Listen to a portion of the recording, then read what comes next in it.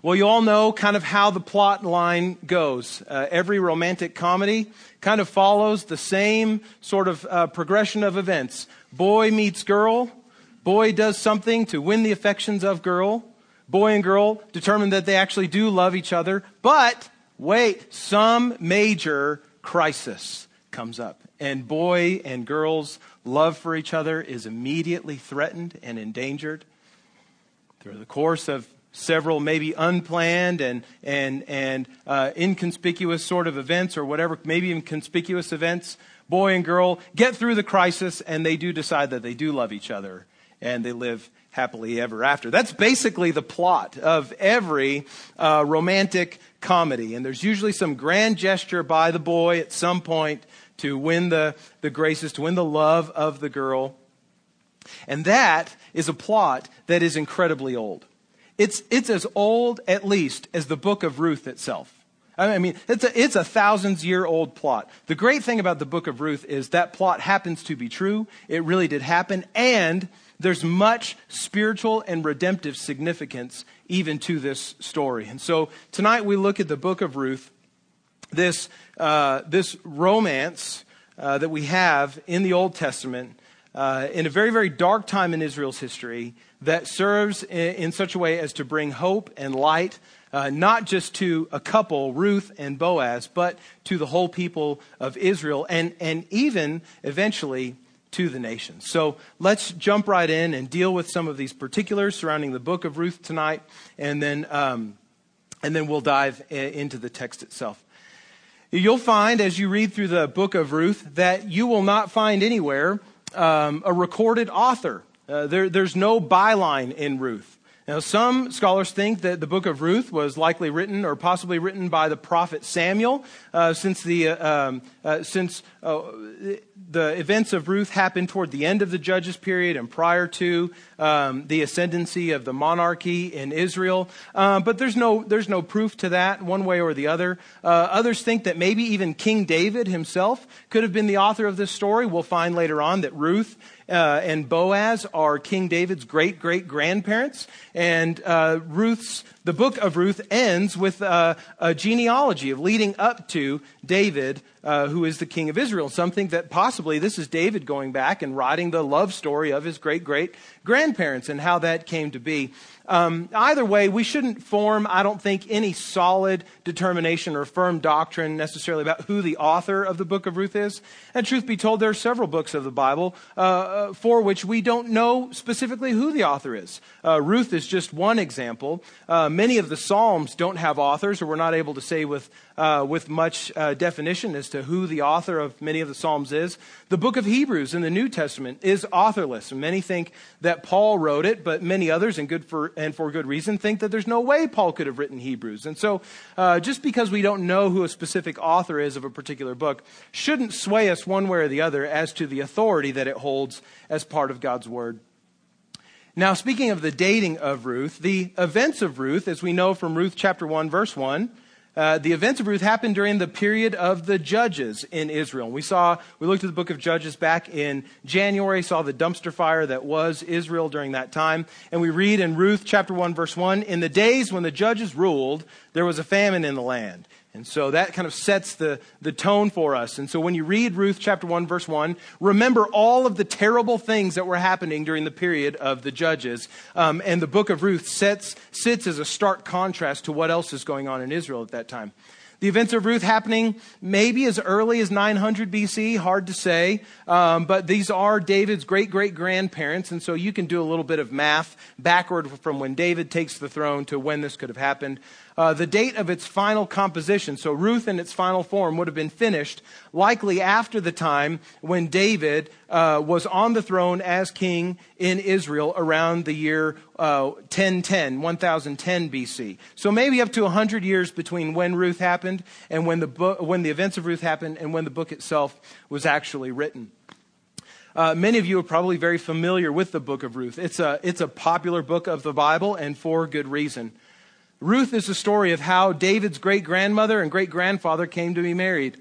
It's a story of a widowed foreigner and former pagan who gives up her old gods for the love of her widowed mother-in-law to become a follower of the one true God. and a resident of Israel. A combination of seemingly coincidental events and strategic planning in the life of Ruth lead to her marriage to a kind and compassionate man of Israel named Boaz. And we find in the course of Ruth that all of these seemingly coincidental events and strategic planning actually appear to be driven by the sovereign hand of God. And this is a story of kindness, a story of redemption that ultimately point to the Lord's loving intention to rescue people from their sin by a greater kinsman redeemer. And those terms, that term kinsman redeemer will become more clear as we work through the book of Ruth tonight. Three major themes that I want to point our attention to, or point your attention to in the course of Ruth. The first is the kindness of the Lord. The kindness of the Lord. Second is the kindness of those who love the Lord. The Lord's kindness working through those who love him. And then finally, the redemption of the Lord facilitated through human kindness. The way that God rescues people out of desperate situations through the kindness of people who love him. As we think about Ruth and the scope of redemption history, as we do with every book of the Bible as we work through this series, we find that Ruth, it takes place in the context of the time of the judges, the period of the judges. This horrible period in the history of Israel where the sin of Israel is just on full display there as a people. But the book of Ruth also points us to the concept of a redeemer in explicit terms, but also even beyond human redeemers who can redeem us from certain situations. It points to our need for a greater redeemer. And so if I were to place Ruth in the scope of redemption history, I would kind of put maybe not a solid line, but a dotted line kind of around those two central parts of the redemption history narrative, creation, fall, redemption, consummation, around those two centerpieces of fall and redemption. Because it's taking place in the context of fallen Israel, but it's pointing to the future hope of a redeemer and of redemption. Now, like every book of the Old Testament that we've read to this point, Ruth, the genre of Ruth is historical narrative. Like other books of historical narrative, there's not a lot for us in the way of instructive material, like do this, don't do that. But there is a lot in regard to God's character, how God reveals his character through events, through people, through the author of the book as he reflects upon what God was doing in that time. And so I find it extremely helpful when you are on your own studying Ruth to ask yourself questions like this, to understand the text and to begin to apply it to your life. Well, what is this text telling me about God and his character? That's a question we ask about every book of historical narrative, whether it's in the Old or in the New Testament. Secondly, what does this text reveal to me about how about the shaping power of God's character? How does God's character shape the hearts of his people? And how does God's character shape the events in the lives of his people? And finally, what does this text reveal about how God deals with people, how God interacts with persons? Now, I've labeled this sermon, this study in Ruth, or subtitled it, Kindness and Redemption. Ruth is a book about kindness and redemption. And those are the two things we're going to kind of look at and pull out of the text as we work through it together tonight. Ruth, in outline, is essentially four scenes. Scene 1 takes place in chapter 1. And there we have Naomi, Ruth's mother-in-law, and Ruth returning to Bethlehem from the country of Moab. In chapter 2, we see Ruth gleaning in Boaz's field where she meets the boy, right? And then in chapter 3, we have the third scene where there's a marriage proposal, and it's a somewhat unlikely or maybe unexpected marriage proposal. And then in chapter 4, we find redemption, a wedding, and a baby. Everybody loves a story that ends with a wedding and a baby. So we're going to work through Ruth scene by scene tonight.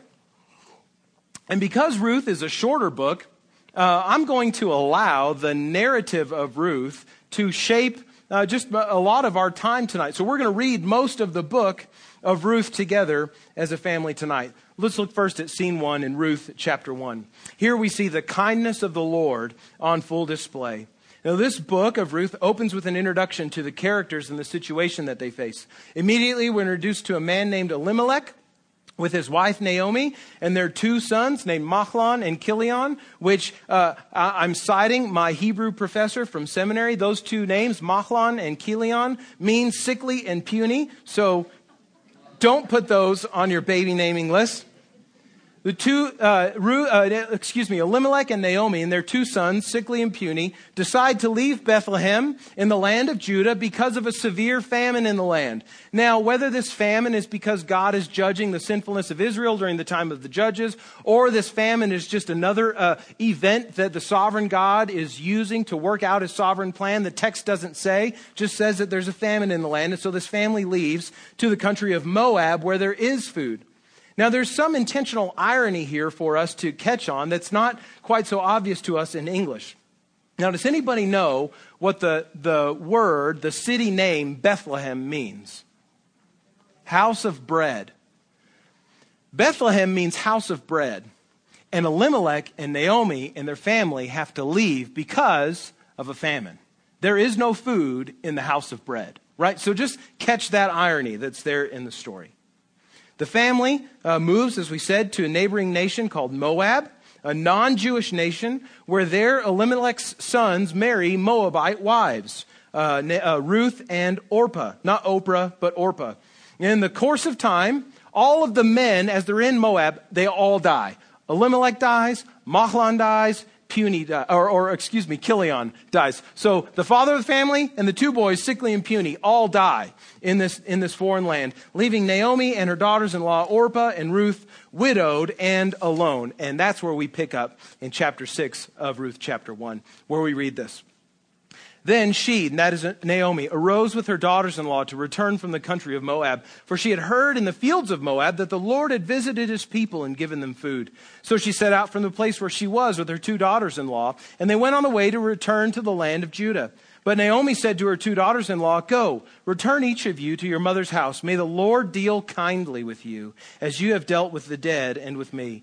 The Lord grant that you may find rest, each of you in the house of your husband." And then she kissed them, and they lifted up their voices, and they wept. And they said to her, "No, we will return with you to your people."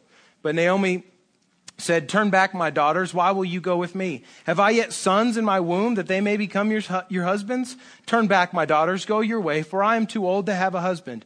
If I should say I have hope, even if I should have a husband this night and should bear sons, would you therefore wait until they were grown? Would you therefore refrain from marrying? No, my daughters, for it is exceedingly bitter to me for your sake that the hand of the Lord has gone out against me." Then they lifted up their voices and wept again. And Orpah kissed her mother-in-law, but Ruth clung to her. And she said, "See, your sister-in-law has gone back to her people and to her gods. Return after your sister-in-law." But Ruth said, "Do not urge me to leave you or to return from following you. For where you go, I will go. Where you lodge, I will lodge. Your people shall be my people, and your God, my God. Where you die, I will die, and there will I be buried. May the Lord do so to me and more also, if anything but death parts me from you." And when Naomi saw that she was determined to go with her, she said no more. And so the two of them went on until they came to Bethlehem. And when they came to Bethlehem, the whole town was stirred because of them. And the women said, "Is this Naomi?" And she said to them, "Do not call me Naomi, call me Mara, for the Almighty has dealt very bitterly with me." The name Mara or Mara means bitter. "I went away full," she said, "and the Lord has brought me back empty. Why call me Naomi when the Lord has testified against me and the Almighty has brought calamity upon me?" And so Naomi returned, and Ruth the Moabite, her daughter-in-law with her, who returned from the country of Moab, and they came to Bethlehem at the beginning of the barley harvest. In this first chapter of Ruth, we're introduced almost immediately to the kindness of the Lord in a somewhat inconspicuous way, a not so obvious way. As Naomi prepares to return to her homeland in Judah and to her hometown of Bethlehem, she allows her daughters-in-law to leave her and to return to their homes in Moab, to return to their families in Moab as well. Now, surely they no longer have anything holding them together. All of their husbands are dead, and Naomi has no other sons to give them as husbands. So, as we see, she releases them in verses 8 and 9, saying, "Go, return each of you to your mother's house. May the Lord deal kindly with you, as you have dealt with the dead and with me." It's in Naomi's release that we find the kindness of the Lord tucked neatly away in her blessing of her daughters. Notice there that she centers her blessing toward them around the kindness of the Lord that has also been shown to her by them. May the Lord deal kindly with you as you have dealt with the dead and with me. Now, the word for kindness here is the Hebrew word chesed. Now, you have to really clear some stuff out of your throat to say that correctly. Chesed. And it appears twice more in the book of Ruth in chapter 3, verse 10, We'll find that in just a moment. It's a word that can be translated kindness or loyalty, even grace, but most appropriately in Ruth and in the dozens of other times it appears in the scriptures in the Old Testament, particularly in the Psalms most of all. It should be translated most appropriately, faithful love. May the Lord deal in faithful love to you as you have dealt with the dead and with me. Naomi is praying that God would deal in faithful love to her young daughters-in-law, these two young widows, as they have already dealt in faithful, loyal love to their mother-in-law, not out of obligation, but out of sincere care for her.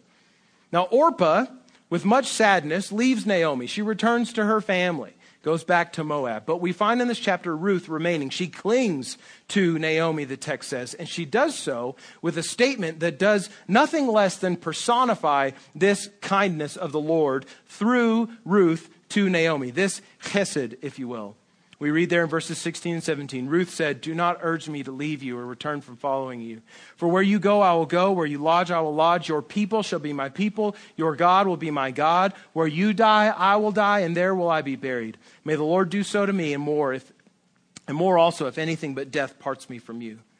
Now, Ruth here is renouncing in this statement. She's renouncing her home and her family. She's renouncing her family gods for the one true God. She's renouncing everything that she knew in Moab and committing the course of her days in faithfulness to her mother-in-law. This is faithful love in its clearest terms, friends. Now, likely you have heard this passage most often read in wedding ceremonies where a husband and a wife may read these verses to one another. Where you go, I'll go. Where you lodge, I'll lodge. Your people will be my people. Your God will be my God.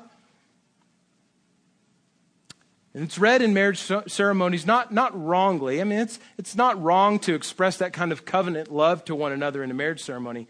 But all the more I want us to notice that the kind of covenant love and kindness that is expressed here in Ruth is not between a man and a woman committing their lives together out of love for one another and for God, but from one widow to another, between a mother-in-law and her daughter-in-law, between whom nothing is owed. So you talk about steadfast love. You talk about faithful love, loving kindness, care and compassion for others, the kind of love that the Lord has for us. And we see all of that just wonderfully illustrated between Ruth and Naomi here. And I want us to understand that as we see Ruth demonstrating her faithful love to her mother-in-law, that this is exactly how the Lord deals with his people in kindness, in chesed as well. Friends, the Lord owes his creatures nothing. He has no obligation to fulfill to us. He has no debt to repay us. Rather, it is quite the opposite. We have everything to owe the Lord, and yet he is faithful when we are idolatrous. His kindness leads him to be patient with our failings. His enduring love wins the hearts of those who wander from him. If you want to see God's faithful love on display, turn to the New Testament, to the Gospels, to see Jesus, God in the flesh, the one who demonstrates perfectly the loving kindness of God to man. Scene 2. We see a kind man. First, scene 1, the kindness of the Lord. Scene 2, the kindness of a man. Chapter 1 of Ruth ends with Naomi and Ruth returning to Bethlehem, and Naomi changing her name to Mara, which, as we saw, means bitter, because she feels that the Lord has dealt bitterly with her. Now, funny enough, she is never referred to again as Mara in the rest of the course of this book of Ruth. I think partly because, and spoiler alert here, her life is actually not characterized by the bitterness of the Lord to her, but it is saturated with the sweetness of his faithful love. And so the author of Ruth, I think, is saying, Naomi said this and did this, but I'm not going to call her this because to call her that would be a lie. It just wouldn't be true about who she is. Her life is saturated with the sweetness of God's faithful love, a love that continues through another human character here in chapter 2, where we read this.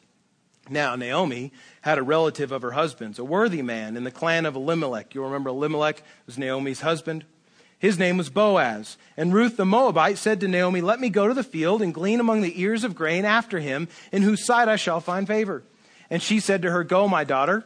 So she set out and went and gleaned in the field after the reapers. And she happened to come to the part of the field belonging to Boaz, who was in the clan of Elimelech.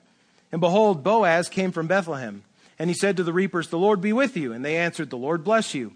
Then Boaz said to his young man who was in charge of the reapers, "Whose young woman is this?" And the servant who was in charge of the reapers answered, "She's the young Moabite woman who came back with Naomi from the country of Moab. She said, 'Please let me glean and gather among the sheaves after the reapers.' So she came, and she's continued from early morning until now, except for a short rest." And Boaz said to Ruth, "Now listen, my daughter, do not go to glean in another field or leave this one, but keep close to my young women. Let your eyes be on the field that they are reaping and go after them. Have I not charged the young men not to touch you? And when you are thirsty, go to the vessels and drink what the young men have drawn." Then she fell on her face, bowing to the ground, and said to him, "Why have I found favor in your eyes, that you should take notice of me, since I am a foreigner?" But Boaz answered her, "All that you have done for your mother-in-law since the death of your husband has been fully told to me, and how you left your father and mother and your native land and came to a people that you did not know before. The Lord repay you for what you have done, and a full reward be given to you by the Lord, the God of Israel, under whose wings you have come to take refuge." Then she said, "I have found favor in your eyes, my Lord, for you have comforted me and spoken kindly to your servant, though I am not one of your servants." And at mealtime Boaz said to her, "Come here and eat some bread and dip your morsel in the wine." And so she sat beside the reapers, and he passed to her roasted grain. And she ate until she was satisfied. She had some left over. When she rose again, Boaz instructed his young men, saying, "Let her glean even among the sheaves, and do not reproach her. And also pull out some from the bundles for her, and leave it for her to glean, and do not rebuke her." And so she gleaned in the field until evening. Then she beat out what she had gleaned, and it was about an ephah of barley. And she took it up and went into the city. An ephah of barley is about 2.5 weeks worth of food. And she took it up and went into the city. Her mother-in-law saw what she had gleaned. She also brought out and gave her what food she had left over after being satisfied. And her mother-in-law said to her, "Where did you glean today, and where have you worked? Blessed be the man who took notice of you." So she took her mother-in-law with whom she had worked and said, So she took her mother-in-law with whom she had worked and said, "This man's name with whom I worked today is Boaz." And Naomi said to her daughter-in-law, "May he be blessed by the Lord, whose kindness has not forsaken the living or the dead." Naomi also said to her, "This man is a close relative of ours, one of our redeemers." And Ruth the Moabite said, "Besides, he said to me, 'You shall keep close by my young men until they have finished all my harvest.'" And Naomi said to Ruth, her daughter-in-law, "It is good, my daughter, that you go out with his young women, lest in another field you be assaulted." So she kept close to the young women of Boaz, gleaning until the end of the barley and wheat harvests, and she lived with her mother-in-law. Now here in this scene, Ruth goes out in Bethlehem, or the field surrounding Bethlehem, to provide for herself and for her mother-in-law the only viable way that she can. And by gathering the bits of barley that either fall from the sheaves of grain or from along the edges of the field, she's able to provide for the two of them. You'll likely remember that this was a provision of God from Leviticus chapter 19, verses 9 and 10, a provision for the poor, for the sojourner, for the foreigner in Israel, that they're allowed to pick up what the reapers leave behind. As it happens, the field that she chooses is one that belongs to a man named Boaz, this man from the clan of Naomi's husband Elimelech.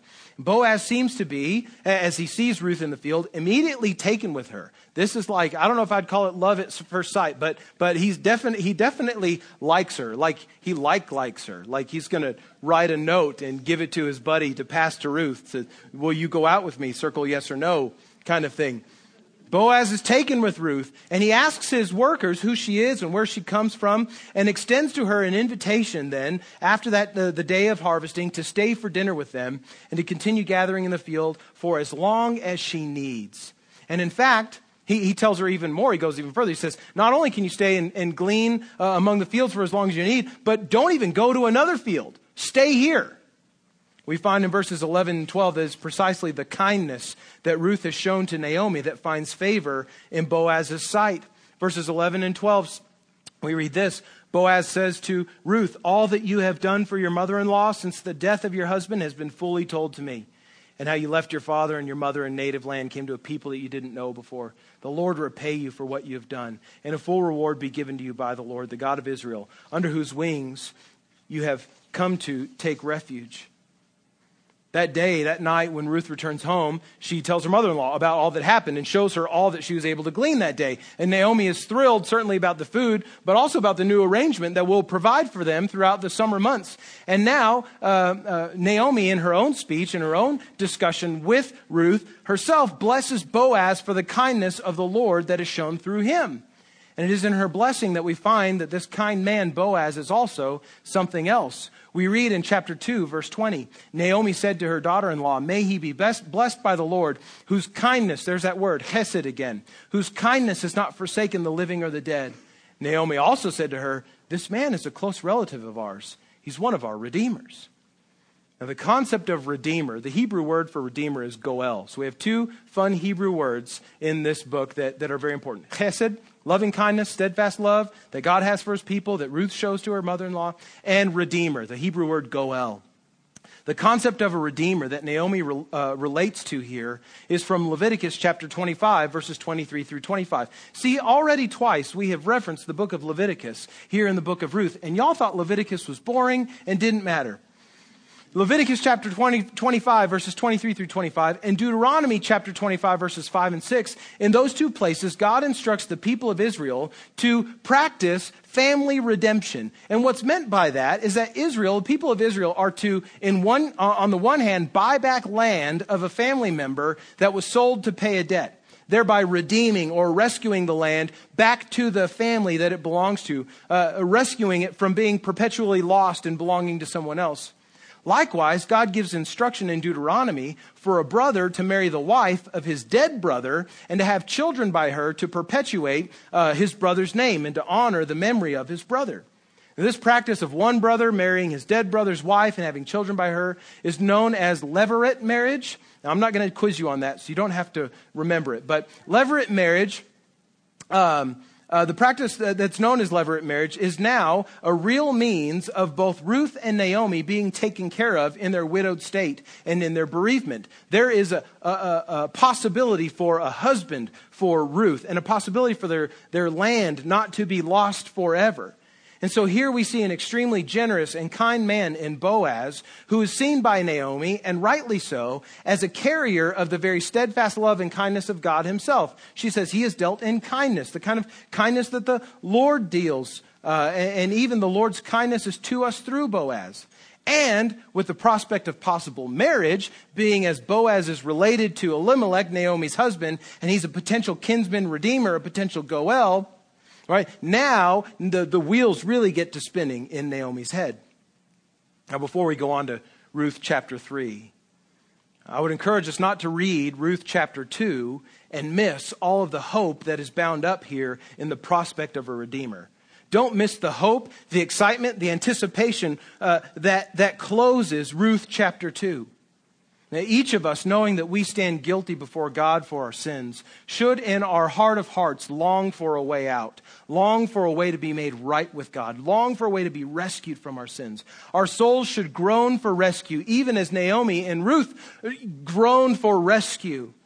And praise God, he has given us a kinsman redeemer. He's given us a goel in Jesus, his son, truly God and yet truly man, one of us, God with us, sent to redeem us from our sins. The book of Ruth is already pointing us to this concept of a greater redeemer, one that doesn't merely rescue people from being in a widowed state and from being poor, but who rescues people from sins. Now with Naomi and her wheels spinning in her head, she sees the goodness of the Lord at work in Boaz and recognizes he's a kinsman redeemer. We get to scene 3, chapter 3, and the marriage proposal. No sooner does Naomi recognize the potential for a redemptive marriage and a provision for her daughter Ruth, then does she immediately go into matchmaker mode. So Ruth chapter 3, verses 1 through 5, we read this. Naomi, her mother-in-law, said to her, my daughter, should I not seek rest for you, that it may be well with you? Is not Boaz our relative, with whose young women you were? See, he's winnowing barley tonight at the threshing floor. Wash therefore and anoint yourself and put on your cloak and go down to the threshing floor, but do not make yourself known to the man until he has finished eating and drinking. But when he lies down, observe the place where he lies. Then go and uncover his feet and lie down, and he will tell you what to do. And Ruth replied, all that you say, I will do. Now, we should not read in Naomi's planning. We should not read this as a scheming or a plotting point in the story, although there is a little bit there. It is certainly strategic on the part of Naomi to do what she's doing, to set Ruth and Boaz up the way she intends. But instead of reading it as scheming or plotting, I think it's right to read this as the shrewd and wise planning of Naomi to use the perpetual to see to the perpetual benefit and care of Ruth. Naomi, knowing the laws that God has given to Israel for how widowed women may be cared for, is now seeking to leverage the provision of God's law for the benefit of Ruth and also for herself. It's not scheming, it's not plotting, it's just wise, it's just shrewd. Now Ruth, trusting her mother-in-law, and apparently I think also seeing the wisdom in this plan, and maybe also seeing a little something in Boaz that she herself likes, does all that her mother-in-law commands. And so we read in verses 6 through 18. Ruth went down to the threshing floor and did just as her mother-in-law had commanded her. And when Boaz had eaten and drunk and his heart was merry, he went to lie down at the end of the heap of grain. And then she came softly and uncovered his feet and lay down.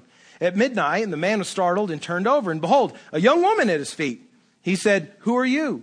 And she answered, "I am Ruth, your servant. Spread your wings over your servant, for you are a redeemer." And he said, "May you be blessed by the Lord, my daughter, for you have made this last kindness greater than the first, and that you have not gone after young men, whether poor or rich. And now, my daughter, do not fear. I will do for you all that you ask, for all my fellow townsmen know that you are a worthy woman. And now it is true that I am a redeemer, yet there is a redeemer nearer than I." And there's a relative closer in relation to Elimelech than Boaz. "Remain tonight," he says, "and in the morning, if he will redeem you, good, let him do it. But if he's not willing to redeem you, then, as the Lord lives, I will redeem you. Lie down until the morning." And so she lay at his feet until morning, but arose before one could recognize another. And he said, "Let it not be known that the woman came to the threshing floor." And he said, "Bring the garment you are wearing and hold it out." So she held it out. And he measured out 6 measures of barley and put it on her. And then she went into the city. And when she came to her mother-in-law, she said, "How did you fare, my daughter?" And she told her all that the man had done for her, saying, "These 6 measures of barley he gave to me, for he said to me, 'You must not go back empty-handed to your mother-in-law.' She replied, 'Wait, my daughter, until you learn how the matter turns out, for the man will not rest, but will settle the matter today.'" Now, this marriage proposal by Ruth, kind of in the middle of the night, on the threshing floor of the barley room, where they separate the kernel of the wheat and the barley from the chaff and get the good stuff away from the bad stuff. This marriage proposal by Ruth in the middle of the night is certainly out of the norm, to say the least. This isn't normally how women in Israel told men that they liked them and wanted to marry them.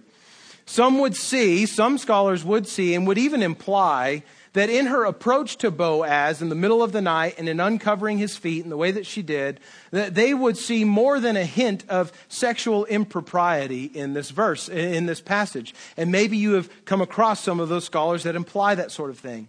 But I would have you know that there's really nothing in the text to indicate that anything untoward or anything improper, actually took place that night. Rather, instead, what we do find is Boaz being quite taken with the kindness of Ruth yet again.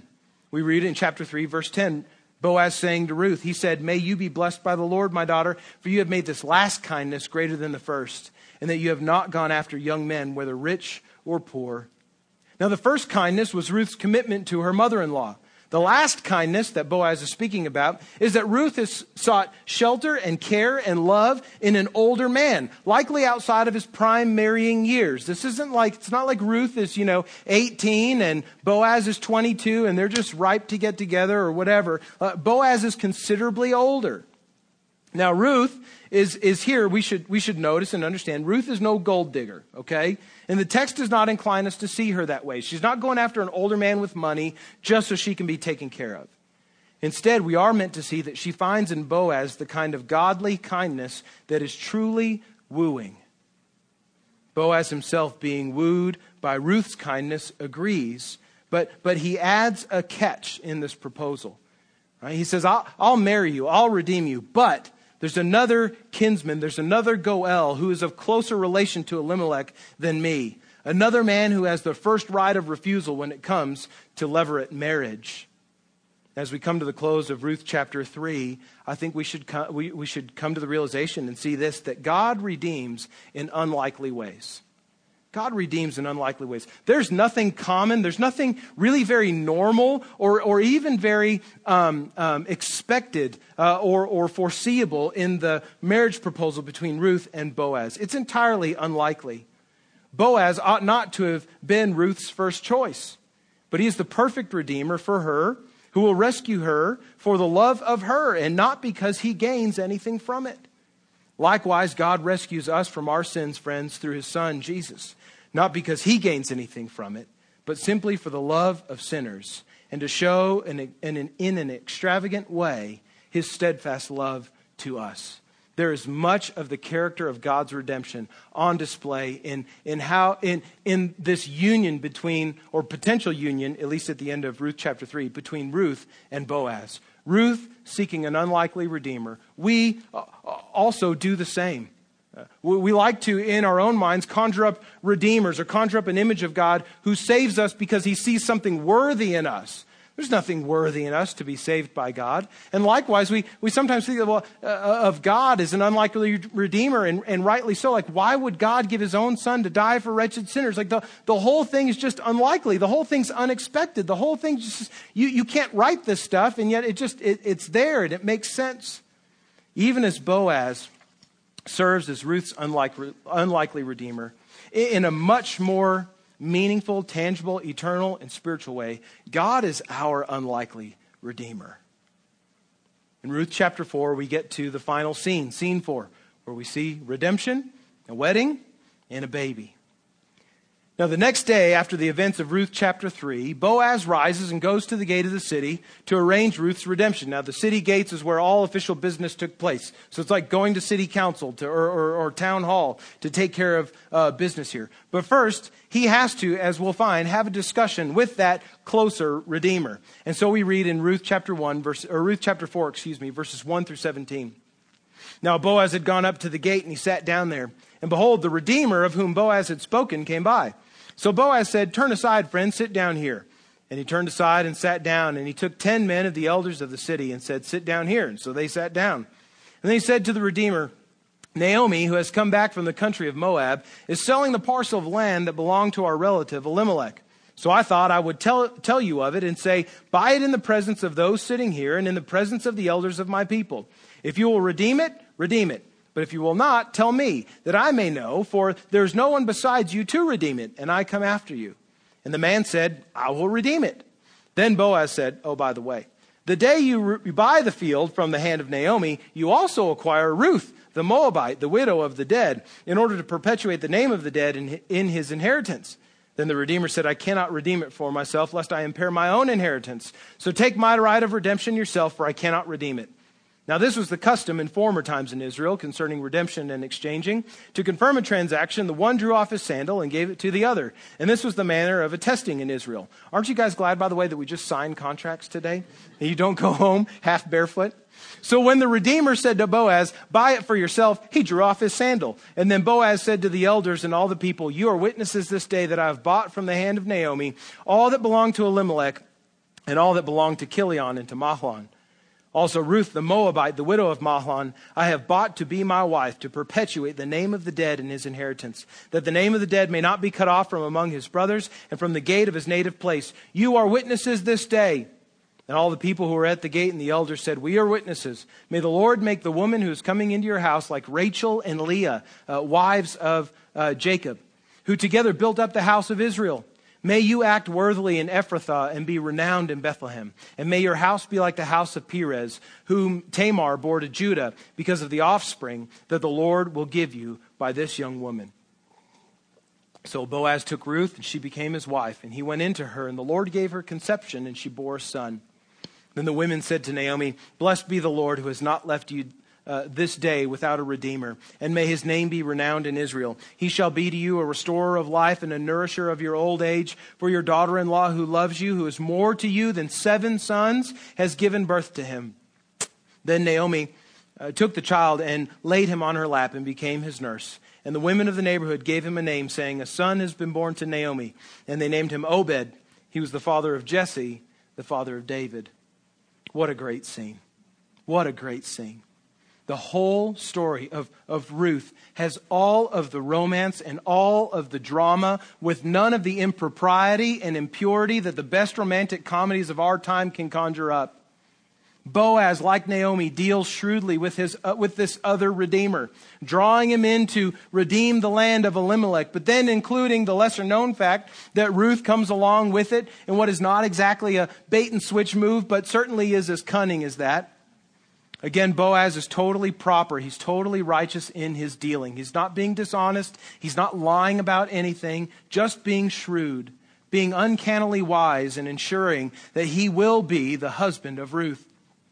Indeed, they are married, as all good romances go, and God blesses them with a son. The blessing of the son is of particular importance here, and we ought not miss it. You'll remember that the story begins with all of the men dying. Elimelech dies. Mahlon dies. Chilion dies. And you have these three women with no hope of ever bearing children, of their name ever being carried on, of no hope for the future. And the end of Ruth ends with the hope of a child being born, a son being born. We find also in Ruth and Boaz being blessed with a son, so also is Naomi. Obed is not just a blessing to Boaz and to Ruth, but to his grandmother Naomi as well, who herself was widowed and childless, is now by Obed also blessed by the Lord. And so the women of the town can say, rightly so, "Blessed be the Lord, who has not left you this day without a redeemer. May his name be renowned in Israel. He shall be to you a restorer of life and a nourisher of your old age. For your daughter-in-law who loves you, who's more to you than 7 sons, has given birth to him." Friends, I hope you see again in all of this the ongoing faithful love. Once again, that word, the chesed of the Lord to his people. At no point in the course of these ladies' lives, Ruth and Naomi, has God ever left them unattended. His love and his kindness has not only provided for them, but has provided a rescue from poverty, from grief, from bereavement. His is a redemption that does more than compensate for losses. It does more than help these ladies break even. It overcompensates for losses, and it blesses beyond imagination. In the time of the judges, when there was no king in Israel, and everyone did what was right in his own eyes, the Lord in his kindness gives a light in the darkness, redemption for the desperate, and he puts into place a plan to bring a godly king to Israel. Ruth is a wonderful romantic story, dramatic story, but it's also a story of great hope. Hope in God and in his sovereign hand and his sovereign plan to do what he will, to work out his plan of redemption. His plan of redemption, which is ultimately fulfilled in and through his son, Jesus. And so now we can see, we can discover even glimpses of Christ in the book of Ruth in at least 2 different ways, and I'm sure you could find many others. First of all, we find that Jesus is the content of God's greatest act of kindness and redemption. We said that Ruth is a book all about the kindness of the Lord and of his redemption. But Jesus is the content. He's the subject of God's greatest act of kindness and redemption. Nothing is kinder, nothing shows more faithful love than what God does for sinners in Jesus Christ. And so Paul can say in Romans chapter 5, verses 6 through 11, "While we were still weak, at the right time Christ died for the ungodly. For one will scarcely die for a righteous person, though perhaps for a good person one would dare even to die. But God shows his love for us in that while we were still sinners, Christ died for us, an unlikely redeemer. Since therefore we have now been justified by his blood, much more shall we be saved by him from the wrath of God. For if while we were enemies we were reconciled to God by the death of his Son, much more now that we are reconciled shall we be saved by his life. And more than that, we also rejoice in God through our Lord Jesus Christ, through whom we have now received reconciliation." You want to see the love of God, the kindness of God, the redemption of God on display? Don't look just at Ruth. Look at the rest of the scriptures to see how God's perfect plan of redemption is fulfilled in Jesus. How he shows his faithful love to multitudes, both Jew and Gentile, man and woman, people the world round, that they might be redeemed, saved from their sins, bought back from the grip of sin and death and Satan, purchased for himself. Jesus is the content of God's greatest act of kindness and redemption. But also, and I know that you already know where this is going, Jesus is the Son of David, the King of Kings, that comes from David, born in Bethlehem. Ruth chapter 4, verses 18 through 20. The author of Ruth concludes his book this way. Now these are the generations of Perez. Perez fathered Hezron. Hezron fathered Ram. Ram fathered Amminadab. Amminadab fathered Nahshon. Nahshon fathered Salmon. Salmon fathered Boaz. Boaz fathered Obed. Obed fathered Jesse. And Jesse fathered David. And now quickly, if you can, in your Bibles, turn to Matthew chapter 1.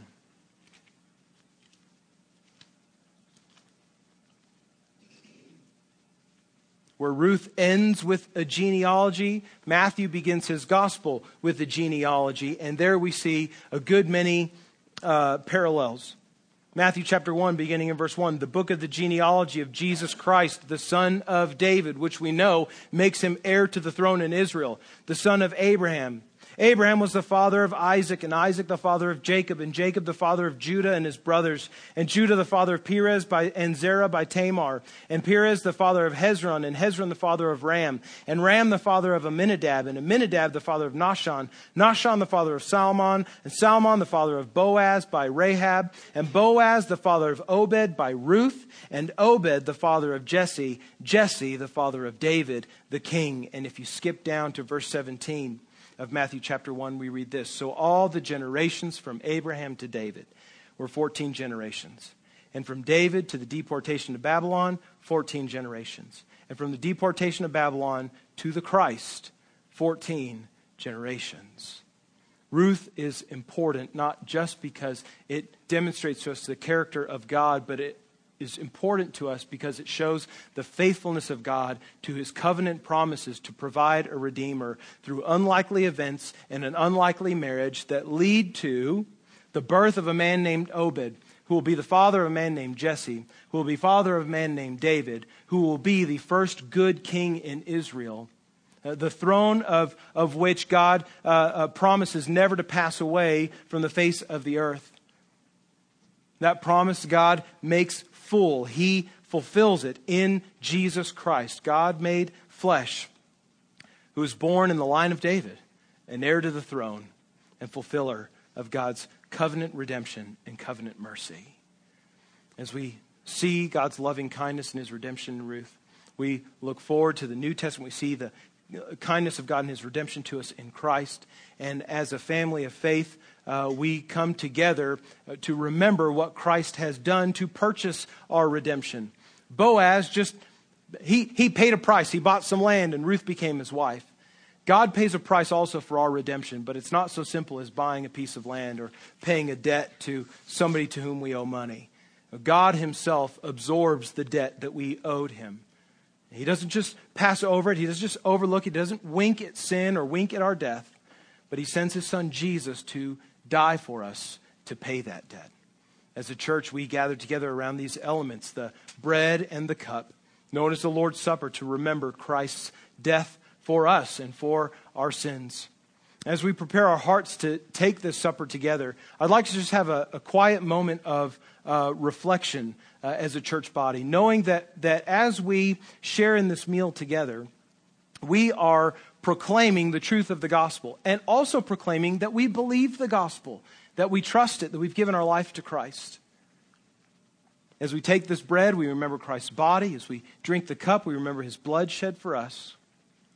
And in all of that, we know that he gave it for our sins. And Paul instructs us in the book of 1 Corinthians to do this mindfully, to consider and to evaluate our own sins before the Lord before we take this meal. And so knowing the price of our redemption, which is Christ on the cross, I'd like to just take a couple of moments in reflection upon that price as we prepare our hearts to receive this supper together.